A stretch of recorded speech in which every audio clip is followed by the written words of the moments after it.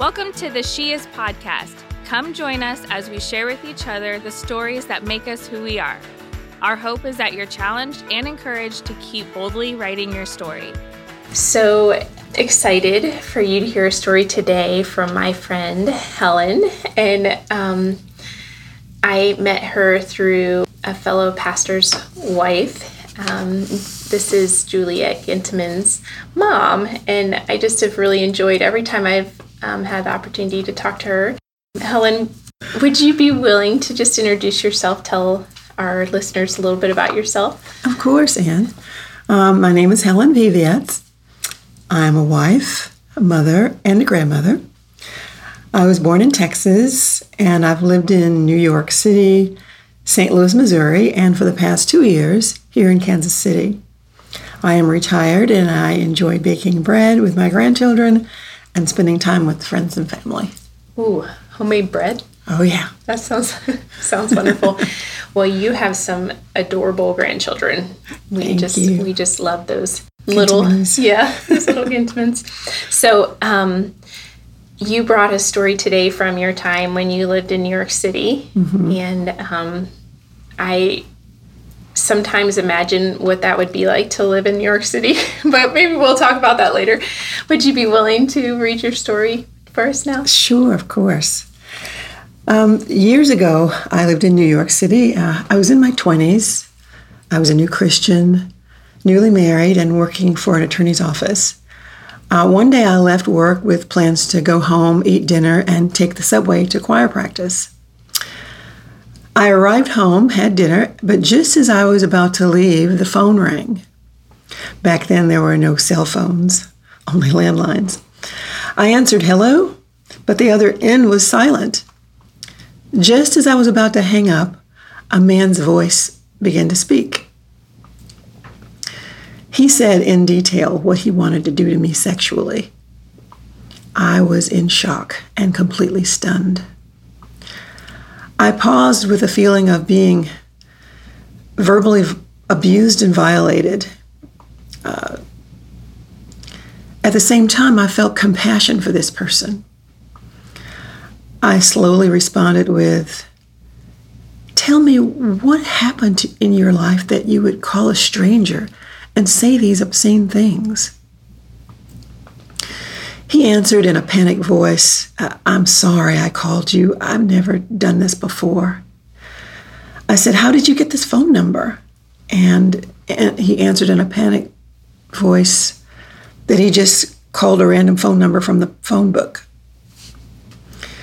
I said, "You may think it was random, but I believe God wants you to know that you don't have to do this kind of thing anymore."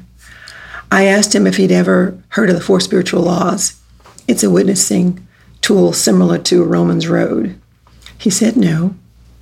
I had recently completed training with Campus Crusade for Christ for sharing the gospel.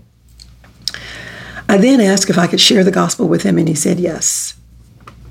I read through the booklet of how God loved him and had a plan for his life, how our sins separate us from God, and that Jesus is the only provision for man's sin, and we must individually believe and receive Jesus Christ as Lord and Savior. When I finished, he said, "I want that, but how do I do it?" He said he didn't feel he deserved to be saved. I asked if we could pray, and I led him in the sinner's prayer. He started to cry and said he was so sorry for what he had did to me.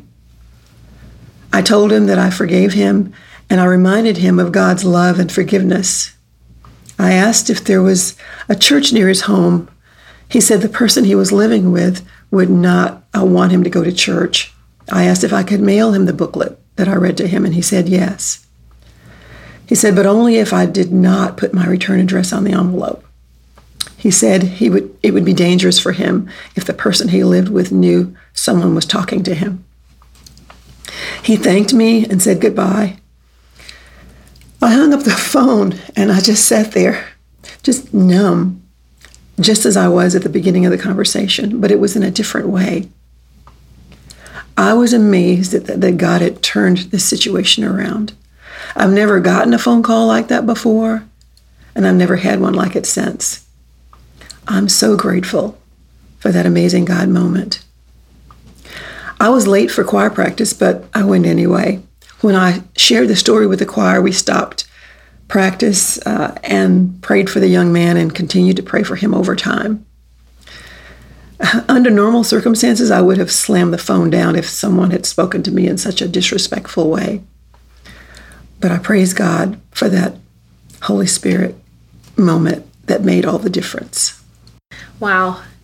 It's just an incredible story. I first want to just recognize how scary that must have been for you initially. Yes. Do you remember, besides being shocked, do you remember how you felt in the moment? In that moment, I was shocked, but also just in disbelief. No one had ever spoken to me like that before. Mm. And but as I said, just a few moments after that, feeling of shock and maybe even disgust, this compassion just came over me. And that's when I knew that the Lord was going to do something. So once you started to recognize the compassion for him, I would just think about the timing of your class. Exactly. And what do you think? Do you feel like the Lord used that to expand your heart in some way, or to be open to the opportunity? Or was the class something that you were interested in? It was something that was presented through our church. Okay. And we had a couple of people who attended the church that were involved in Campus Crusade. And so we went through the class, and it was very exciting because we would go around in the neighborhood and talk to people. So I wasn't completely comfortable with sharing the gospel, but I was excited about the opportunity to learn how to do it. Okay. So basically the class made you more comfortable in the sharing, and then you had the opportunity, right? And also I had the booklet right there in front of me, which sometimes when you have something that's in your hands and you think, okay, I can do this. Yeah. But yes. I loved the part of the story where you talked about him crying and saying that he was sorry. I don't know. A lot of times we don't see that repentance, like the Holy Spirit pricking someone right away. For sins that they've done, but where the person that they've sinned against is there. That part really touched me. You know, I thought about that, and it kind of reminds me of, if a child acts out, or if someone says something that they need the attention, it's a cry for help. In retrospect, I thought, that whole scene, it was him crying for help. And when he started to cry, I realized this is a person that's in trouble. Yeah. And so it made it was just all very clear. This is someone who just needs help. Yeah. The stuff he said before was just acting out. Yeah. Well, and if you hadn't been sensitive to what the Holy Spirit was doing, you would have missed that opportunity. Because I think oftentimes, even with my own kids, something they say or do, is upsetting to me, and I don't look beyond it to see where it was coming from. And honestly, I didn't either, because I was disgusted by what was being said to me. But it was truly a Holy Spirit moment, because I know in my flesh I would never just automatically go, oh, let me just look past this. No, that was a divine moment I think we had. Yeah. So once this experience was over, and I love that you got to share it with your choir members, because I think when we bring other people into it, it encourages their faith too. Oh, yeah. I had to tell somebody. That was the kind of thing that's like, I was asking myself, did this just happen? This is unbelievable. Adam was already at the church, so I was at home alone. But it didn't sound real until I told it to somebody else. It was like, it was just unbelievable. Yeah. So can you see any way that this has impacted your life going forward from that point? Asking the Holy Spirit to help me be sensitive to others in a way that He's already shown that I can be. And then also in reflection too, before I was saved, there was someone who God sent to my life who I think in a way she kind of saw me for where I was, and she didn't address the issue that was probably obvious to her, but she just shared her faith with me, shared with me how Jesus Christ had changed her life. And even in just doing that, it brought me to a place of introspection, a place where I believe God began to work in my own heart to bring conviction in my life that hadn't really happened in that way. And I think it's because she had the courage to speak about Christ to me. Yeah. You know. Well, I was just thinking that there might be people listening to the podcast that don't have a relationship with the Lord. And if there is somebody that's listening, what would you say to them that you learned maybe at this course that could maybe lead them on a path towards a relationship with the Lord? Is there something from this booklet or from what you've learned over the years that you would say to somebody if they're listening and saying, I don't know the Lord like that? Well, I can say that if we just pause and think about where we've come from and how life has been, and it can be positive or negative, but God has somehow come into your life and given you an opportunity to know Him. Even if you just wake up in the morning and hear the birds singing, He's there. Even if you wake up and you take your first breath, He is there. He's always there to hear our cries. He's not willing that any should perish. And I just believe that, like the Lord says in His Word, if we seek Him with our whole heart, we will find Him. And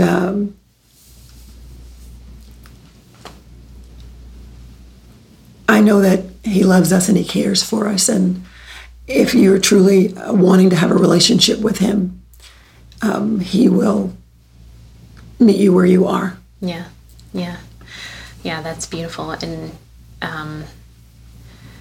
I recently in our small group, we were going through the verse that says, if anyone lacks wisdom, they can ask the Lord for it and He'll give it to them. And absolutely, I just think that, reading that verse again, I was like, okay, like you said, if you want to seek the Lord, if you lack wisdom, just ask the Lord for it. He wants to give us what we're missing out on. And I think the key thing is just believing and just taking that step of trusting and believing Him for what He's already said and for what He's already done. And sometimes I think that we all know He died on the cross. We all know He rose from the dead. It becomes so commonplace that we don't take to heart what has actually happened and all these things that He's done for us. And when you start to reflect on that and you realize, wow, the Master of the universe wants to have a relationship with me. That's a pretty powerful thing to contemplate. And that it's possible. Yeah. Because of what He's done. Yeah, that's pretty amazing. Do you ever think about this guy and wonder what his life is like now? Well, I hope that somewhere he's telling a story about a stranger who shared Christ with him, and that God is using that testimony for him to be able to reach other people. Because I really felt like he was in trouble. I got the impression that, I don't know if he was, I don't know what his situation was, but I felt like he was trapped. Yeah. It sounded like it in the story a little bit. I felt that very much, and he was so afraid that the person he was with was going to find out. But I just, as that little booklet that we we would share from the 4 spiritual laws. It says, share the gospel in the power of the Holy Spirit and leave the results to God. And so I trusted that, Lord, you know what? You led me to do something that I normally wouldn't do, but I'm trusting you to take care of this person, because the scripture that talks about he left the 99 to go for the one. He left the 99 to go for me. And I know he would do the same thing for this person. And so I'm just trusting God that I'm going to meet him one day in heaven. Yeah. And I love the part where you're saying somebody shared, with you, and this just how our stories intermingle and how, our lives impact each other. Yes. Each one reach one. Yeah. That's kind of a saying that I've heard. And I'm grateful for him intervening in my life and bringing me to repentance and salvation. Yeah, me too. I do often think, I don't know what people do that don't have the Lord. And so they struggle. Yeah. Well, I just love that you were willing to share this story. I admire the way that you kind of laid down what you were feeling and allowed the Holy Spirit to use you in his life. And I will look forward to hearing, in heaven, the story from his perspective. And absolutely. I hope that it encourages the women and men who are listening, and just to be open to the people around them that need to hear about the Lord or absolutely. Need to be encouraged in some way. Absolutely. So. I think if you maybe have a negative feeling initially from someone who's being a particular way, wait on the Lord and see if the Holy Spirit will raise compassion in your heart. That's a good sign. Yeah. But if it's, and he will he wants us to have clarity about what we're doing. So he does the work. Yeah. So wait on the Lord. And then the other thing that you said that I loved was that there was something behind the actions. Yes. And so I do think that's so important to... It's not always easy to see, but a lot of times that is a cry for help. Yeah. Well, thank you for sharing with us today. You're welcome. And I'm excited for others to hear your story. Thank you. Thank you for listening to Graceway's She Is podcast. We pray that today's episode encouraged you and gave you hope for your own journey. Be sure to subscribe to get notified about future episodes.